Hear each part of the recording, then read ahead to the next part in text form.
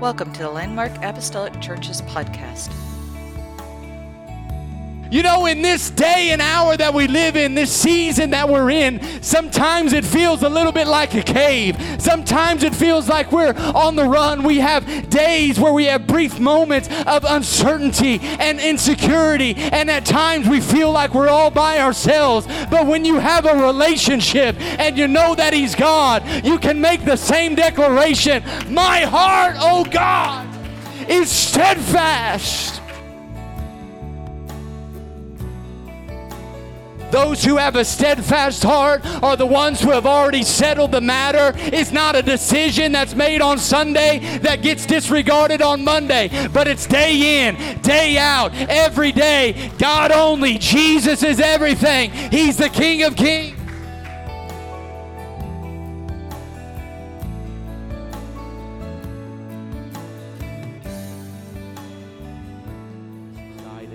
About everything that God's doing. You know, it's okay to be excited for what God is doing, even in the midst of just, we don't know what's quite happening, but we still know that He works all things together for the good.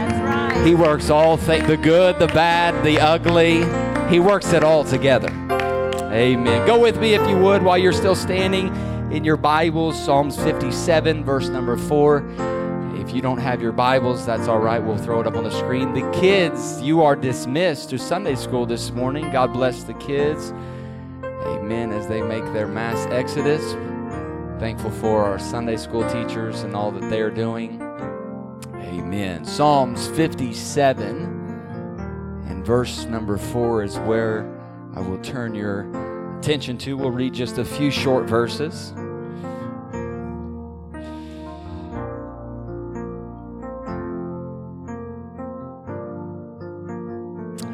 Begin reading at verse number 4. David said, "I am in the midst of lions. I'm forced to dwell among ravenous beasts, men whose teeth are spears and arrows, whose tongues are sharp swords. Be exalted, O God, above the heavens. Let your glory be over all the earth. They spread a net for my feet. I was bowed down in distress. They dug a pit in my path, but they have fallen into it themselves. My heart, O God, is steadfast. My heart is steadfast, and I will sing and make music." Amen. I want to speak to you just for the next little bit on this title, A Steadfast Heart. A steadfast heart. Lord bless you. You may be seated this morning. Thank you so much. Praise the Lord. I'm going to have to schedule a doctor or dentist appointment for all my kids after yesterday. My goodness, did they rake it in. And all the good parents, you go through it and you make sure that everything is safe, right? I think I had a Reese's and a Snickers for breakfast this morning, but that's all right. Amen. You know, growing up, I really enjoyed playing sports. Really enjoyed playing sports, and I think it's just really even deeper than that. It's just I have a very competitive nature. I love to compete, and it really doesn't even matter what it is. I remember going to the fall picnic out at the Randolph County, when that was a thing, when we used to do fall picnics and stuff like that back in the day.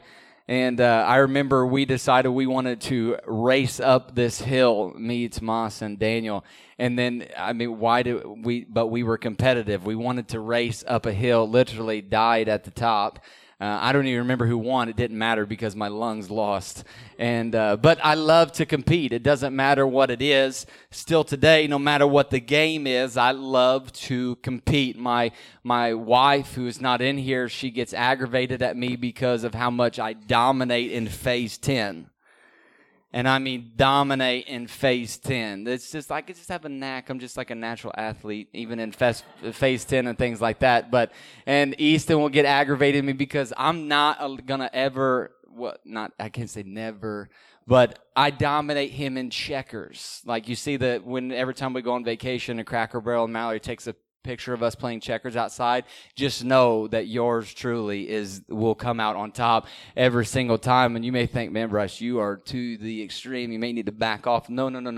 I'm teaching my family a very valuable lesson, and I'm setting an example for them that if you're going to do it with all your heart and all your, come on, somebody.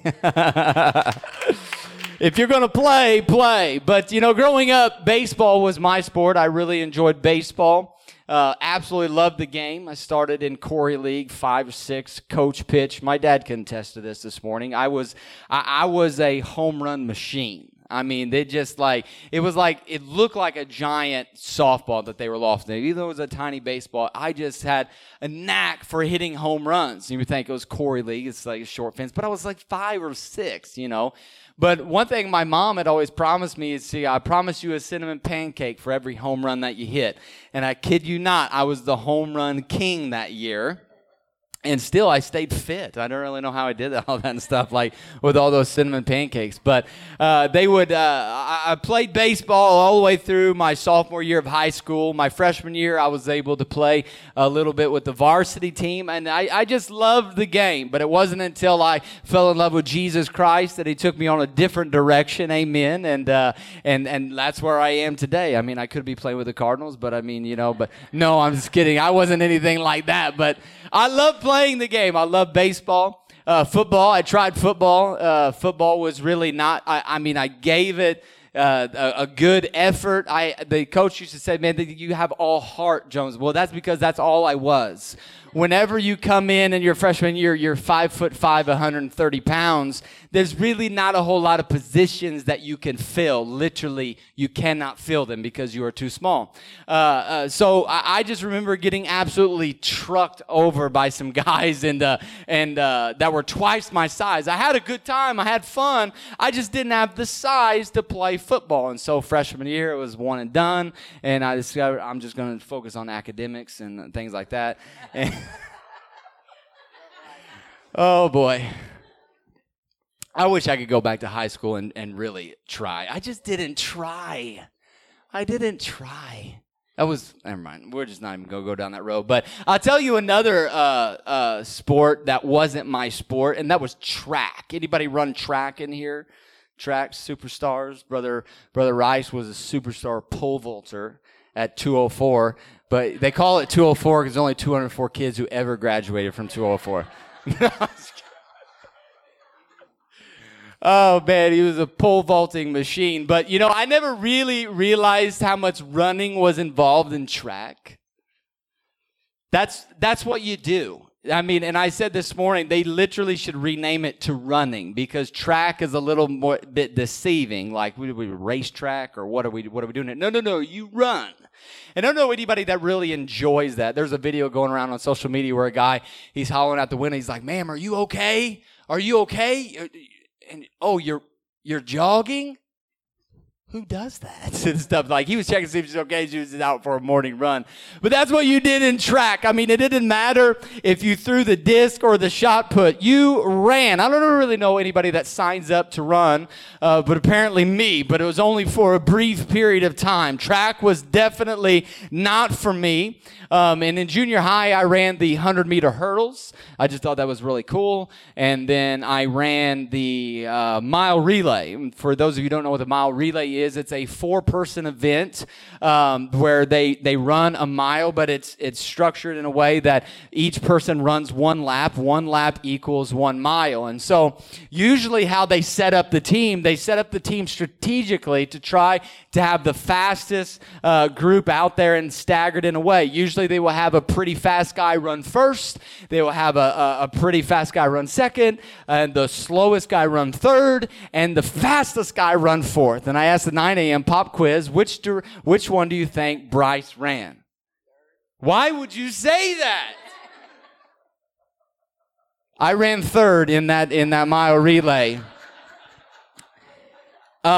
Now, now, thankfully, I didn't know the structure of the team really until years later, else I probably would have been a little bit offended. But I'll admit, I wasn't really the fastest guy. And so, really, I didn't have an argument for how it was set up. I mean, I was kind of sneaky fast. I could run fast in short distances, but not long distance running and stuff like that. Like, I could go TP a house and run to my car, and I was fast at getting to the car. But if it had to be a marathon or really long, that just wasn't for me. And I remember one of our track meets, we were over in Nashville, and one of our guys who ran the 400-meter relay wasn't able to be at the meet. And so I had just finished up a hot dog from the snack stand, and my coach decided that it was going to be, Bryce, you could be the replacement, because if you run in the mile relay, you basically run a 400-meter. And so my coach, who's just brilliant and all this wisdom, just had a knack for talent. She said, you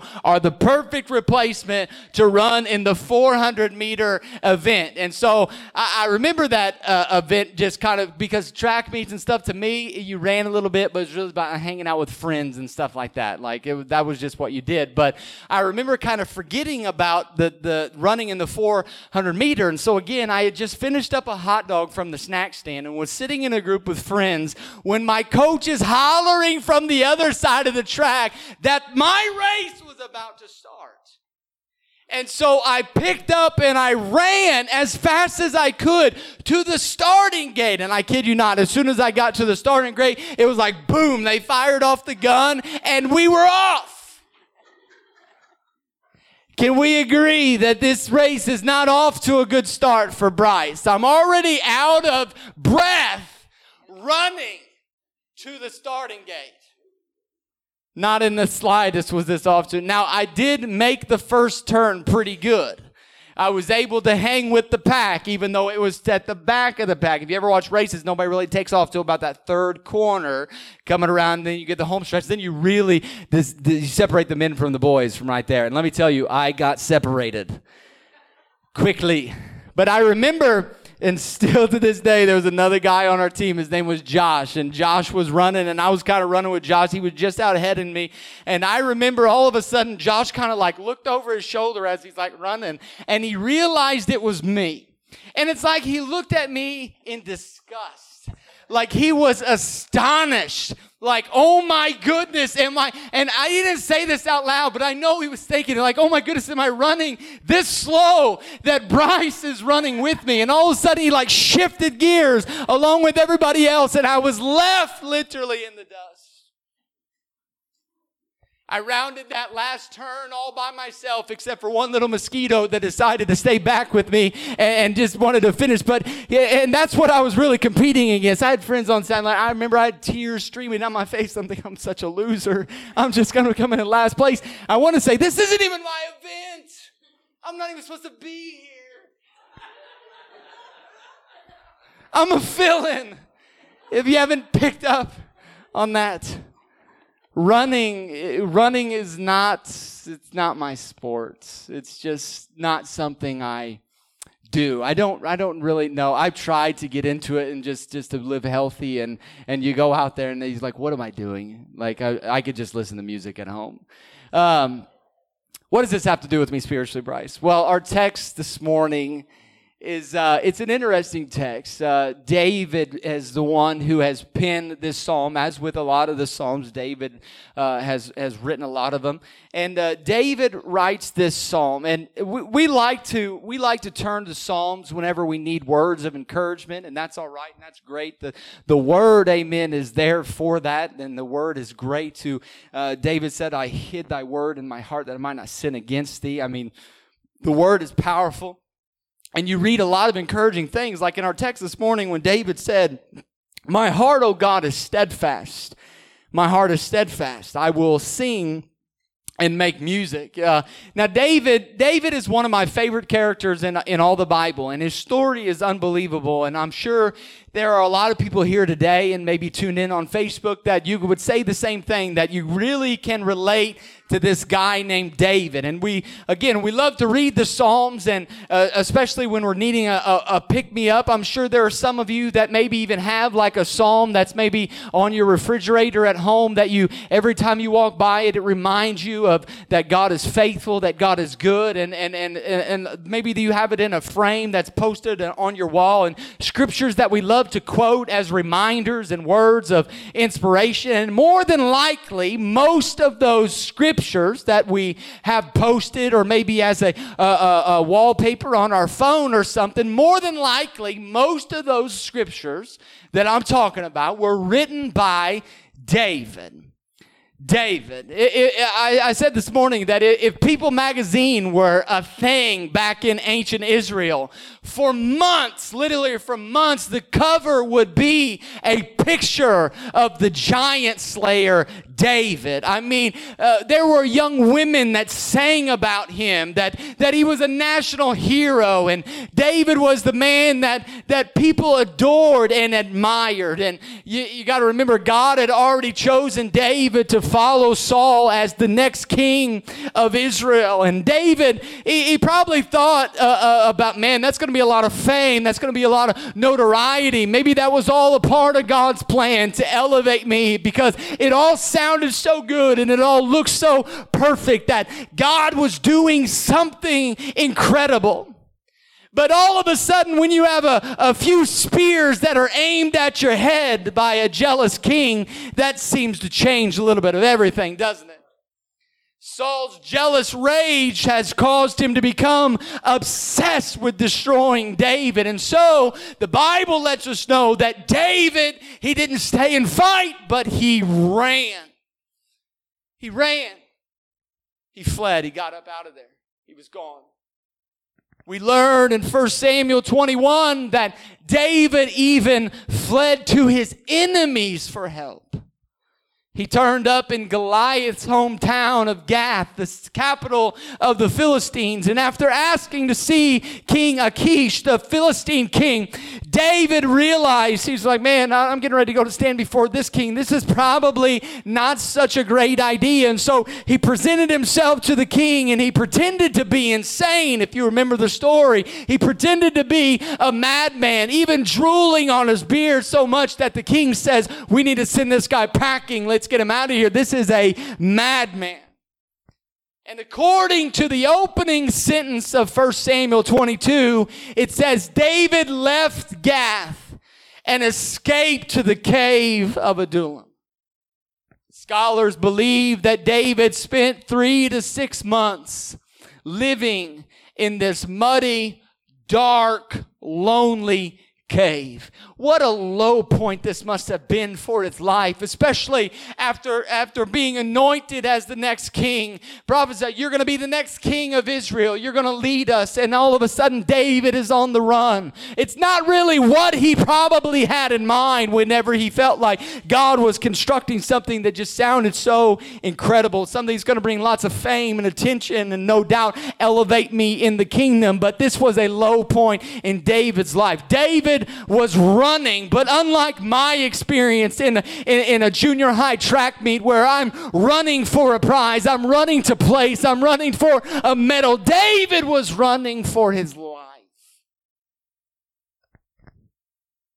And it was in this cave that David penned the words to Psalms 57. David wrote this psalm from a cave during the time that he was running for his life from King Saul. I don't know about you, but it doesn't seem like the proper setting to be writing such things as my heart is steadfast. It doesn't seem like the time nor the place to speak of your heart being fixed, to speak of your heart being settled, especially while he was living in a cave where he didn't even have a home. There was no stability. There was no security. There was nothing of that nature to even speak of. Yet David, in the midst of all of that, he says, my heart, O God, is steadfast. My heart is steadfast. I will sing and make music. Now, steadfast, I'm just going to take a venture here and just say that's probably not a word that you use in your everyday life. Here's what it is. The word steadfast in the original Hebrew has deep roots with strong foundations. It means to be fixed, to be firm, to be stable, secure, and settled. You picture, the word picture I want to share with you is picture a giant boulder that over the course of time has fallen and it has shifted and it has sunken into place. We went on a hike to Giant City State Park not too long ago. Took the boys over there. It's a beautiful place, and it's only a mile-long hike, which is right up my alley. And so we got the boys out of there, and I remember going there as a kid, with the youth group. Travis Lipe was my youth pastor, and he would take us to Giant City State Park, and we were the noisy group that had the guitar, and we were just coming up with our like own blues and stuff like that. Literally had a guy come over and he says, hey, I've got some kids that are like, what was the Boy Scouts. He's like, they're trying to sleep over here. We got to get up early. Can you guys keep it down? He thought we were a bunch of college kids. No, we're kids too, man. We're just out here trying to sing some blues right by the fire. My. But it was the same trail, same place that we went to. So we took the boys there, and for those of you who know where this is at and you've been there, you've probably heard of Fat Man Squeeze. Anybody heard of Fat Man Squeeze? Anybody been through Fat Man Squeeze? Yes, sweet, awesome. It's closed today, so I don't recommend driving there after church today, as exhilarating as it sounds, but it's rightfully closed because I'm sure there's some major park violations that were going on with Fat Man Squeeze. So basically what it is what it sounds like. Okay. It is a space between two giant boulders that you have to literally turn your body sideways and you have to shimmy up, and you're going up. You're going up an incline, and you're probably going up about 20 feet, 25 feet, and then you make a turn, and you go up another 10 to 15 feet. And I mean, it is a squeeze. That's why they call it this. I mean, literally, there's no way you're walking up like this. If you are walking up, you need to seek medical attention, because there is no way. And the more you go up, the tighter that it gets. And then literally when you turn sideways, I'm not lying, you get in this thing, your chest and your back are up against the boulders, all right? And you are literally scraping your shirt away. I mean, thankfully that never happened, but I mean, that is what it is. You are squeezing yourself all the way to the top. There's pressure on your chest. There's pressure on your back. I mean, my heart literally gets to racing. The older I get, the more claustrophobic I get. Is that a thing? I don't really know. It is a thing. I mean, the older I get, the more claustrophobic and scared of heights I get. I don't really know what it is, but I remember... So I made it through the squeeze one time, and I've also failed at it also. And it's embarrassing when you fail, because literally there's probably 10 people behind you that you have to say, guys, we all need to go back down. And I have been that guy. Don't tell me. Oh, man. I remember one time we took a guy there, and he was attempting to get through. He was about 6'5", which was it's not an ideal height, all right, for trying to make it all the way through. Because, again, the closer you get to the top, the tighter that the ceiling comes down on you. And I remember him being all the way at the end, and we were all waiting at the top. We're like, oh, man, you're going to make it. This is awesome. This is incredible. And you could see him trying to pull through the last part, and he was stuck at the end. And I kid you not, literally, you're going to have to see a doctor whenever you make it out, because your body, I'm telling you, your spinal cord is in jeopardy whenever you're coming out of this thing. Unless you're in physical specimen and all that stuff. But he's 6'5", and he's like at the end, and he's trying to push up on the ceiling, and he's like, guys, can you just move this just a little bit? To which we responded, dude, that is a boulder. Like it's not moving. All right, there's nothing that I don't care if we had a truck in here. We're not hooking a chain to it and moving, but he wanted us to move it. We're like, that's not moving.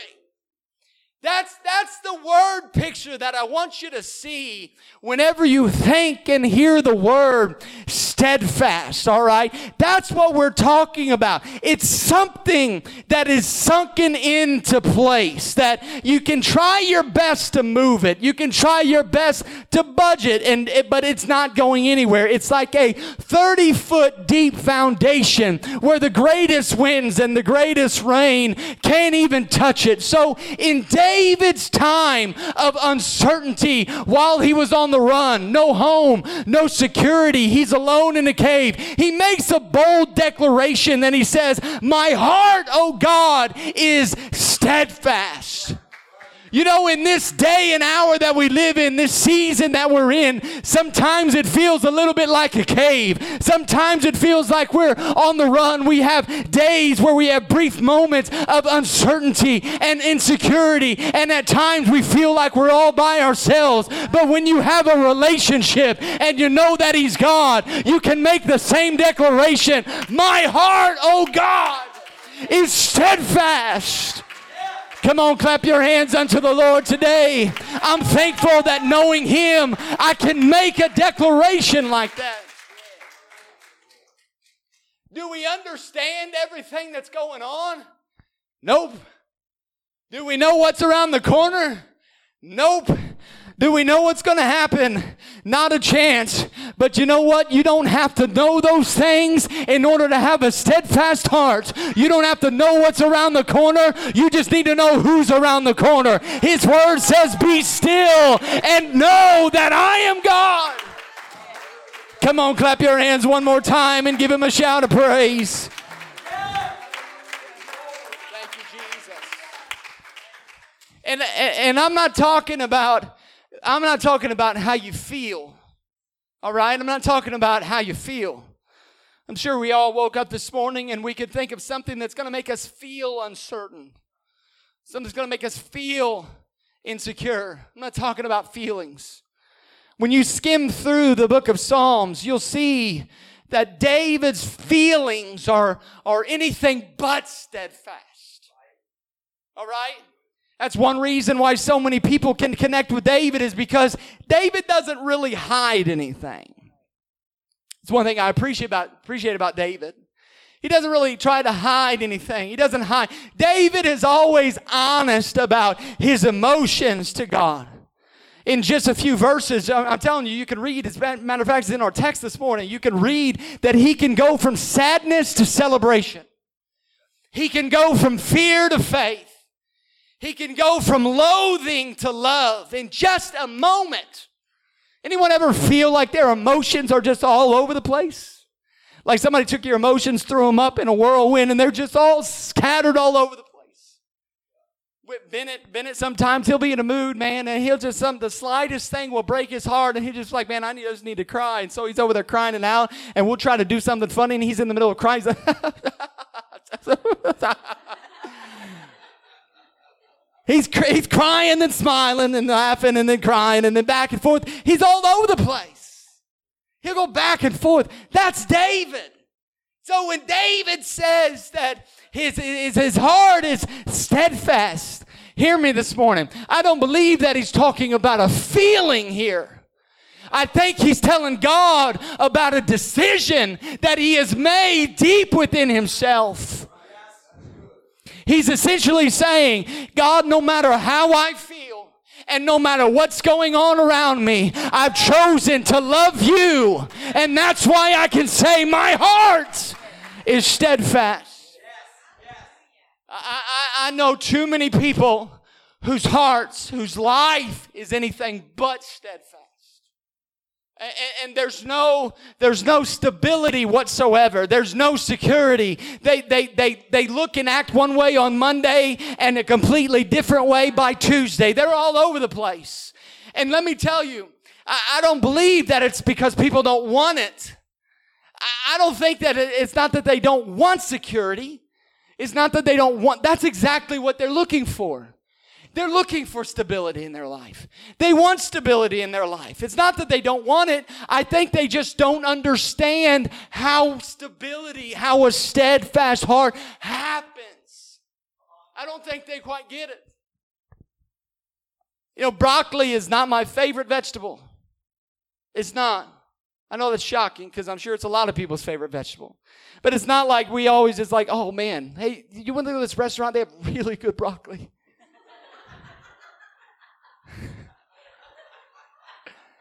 Nobody's doing that.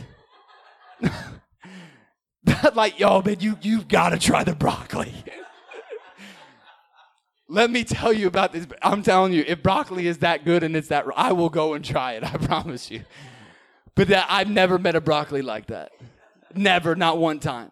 And so, but broccoli, it isn't the first pick, not just for me, but for anyone. I'm not a big broccoli person like at all. But it wasn't until here recently that I actually started eating it and started enjoying it. And I'm like, I'm making an investment in my health. This is good. I'll just put a bunch in my mouth and I'll just chew it up real good. But Mallory makes it in such a way, it's probably fantastic, or it is fantastic, but it's probably, is it healthy? It's healthy. I trust you. But, you know, hey, and I'm not talking about where you dump a liter of cheese over the top of it either. Some of you and your broccoli and cheese, I see you. You're like, oh man, I love broccoli and cheese. No, you love cheese. But here's what I appreciate about broccoli. It is what it is. You know what you're going to get. It's not like it's going to, it doesn't change. It is what it is. It's always consistent and it's good for you. And some people, they kind of look at that as being boring. Oh, that's boring and stuff like that. Can I tell you, when it comes to our spiritual life and the things, there's probably not going to be all of these just exciting things that take place. Can I tell you this morning that being faithful to the house of God is not boring? Amen. It's not old-fashioned and it's not outdated. Coming together and worshiping the King of Kings, it's not outdated. It's not boring. But it's good for you. And it's always good for you. Hear me today. What you do every day matters more than what you do greatly on occasion. What you do every day matters more than what you do greatly on occasion. And we've got too many people that are trying to survive spiritually by being weekend warriors. But let me tell you, those who have a steadfast heart are the ones who have already settled the matter. It's not a decision that's made on Sunday that gets disregarded on Monday, but it's day in, day out, every day. God only. Jesus is everything. He's the King of Kings. It's people that have chosen to love God above everything else. Where you get to the place where the psalmist says, He only is my rock and my salvation. He is my defense. I shall not be moved. It's people that have chosen to be faithful. They've made up in their mind. There's no debate. There's no argument. Jesus isn't just King of Kings, but He's the King of me. He's my King. He's my Savior. That's the reason. That's how we can make a bold declaration. David said this as our music comes. David said, God, no matter how I feel, no matter what's happening around me, I've already settled it in my heart. I've already made up my mind. My heart, oh God, is steadfast. I love that David repeats it. My heart is steadfast. And in the next breath, he says this, I will sing and make music. Now you can't miss this. This lets us know something very important. Being steadfast in God is not so much about gritting your teeth and trying to love Him harder. So many times we convince ourselves that that's what it is, that, well, we got to be steadfast, and so I got to bear down, and I got to try harder, and sometimes whenever we do that, we overcomplicate it. We make it into something that it's really, really not. We think it's about gritting teeth and trying harder, but being steadfast, it's more like singing a song. It's less like the furrowed brow and more like just a big smile. Church, it's a decision to rest in God and find joy in Him in every circumstance. I don't know about you, but I would definitely like to know David's secret to finding the joy. How did he do it? How did he find joy in every circumstance? This man who's on the run, he's living in a cave. Well, he gives us the answer in the next few verses. Verse number 9, he says, I will praise you, Lord, among the nations. I will sing of you among the peoples. Why? For great is your love, reaching to the heavens. Your faithfulness reaches to the skies. Where did David's steadfast heart come from? Where did a man who was on the run, running for his life, alone in a cave, and the last thing that you would ever expect to come from his lips is a song about a steadfast heart? Where did it come from? David's steadfast heart came from God's steadfast love. He took joy in God because God had already taken joy in him. And he learned to rest in this even while hiding in a cave. Friend, can I tell you, this is a secret to the Christian walk. This is a secret to the Christian journey. It's a secret. So many times, as you stand with me this morning, would you do that? Again, we're looking for security. It's not that people don't want it. We're all looking for it. We're looking for security. We're looking for stability, something that's firm and stable and fixed and steadfast. We're hungry for it. We're desperate. We need it in our lives. I say even those who are not believers are looking for something that is firm, something that is stable. Let me tell you this morning. Our settled security does not come from our 401ks or the stock market. Our settled security does not come because of who is president or who is not president. But our settled security comes from nothing else besides God and Him alone. A steadfast heart comes when we continue to hold on to the one whose hand is steadfast, to the one who is unmovable, unshakable. He's settled. A stable, steadfast heart comes when we have settled the matter. I ask you today, and would you ask yourself as they begin to play and sing, would you bow your head, close your eyes in this place? Would you just ask yourself, and is my heart steadfast? Is it stable? Is it fixed? Or am I constantly being shaken by everything that's going on around me? Am I constantly just all over the place, tossed and turned? I would just ask you, would you just be real honest with yourself in this place? Come on, would you just...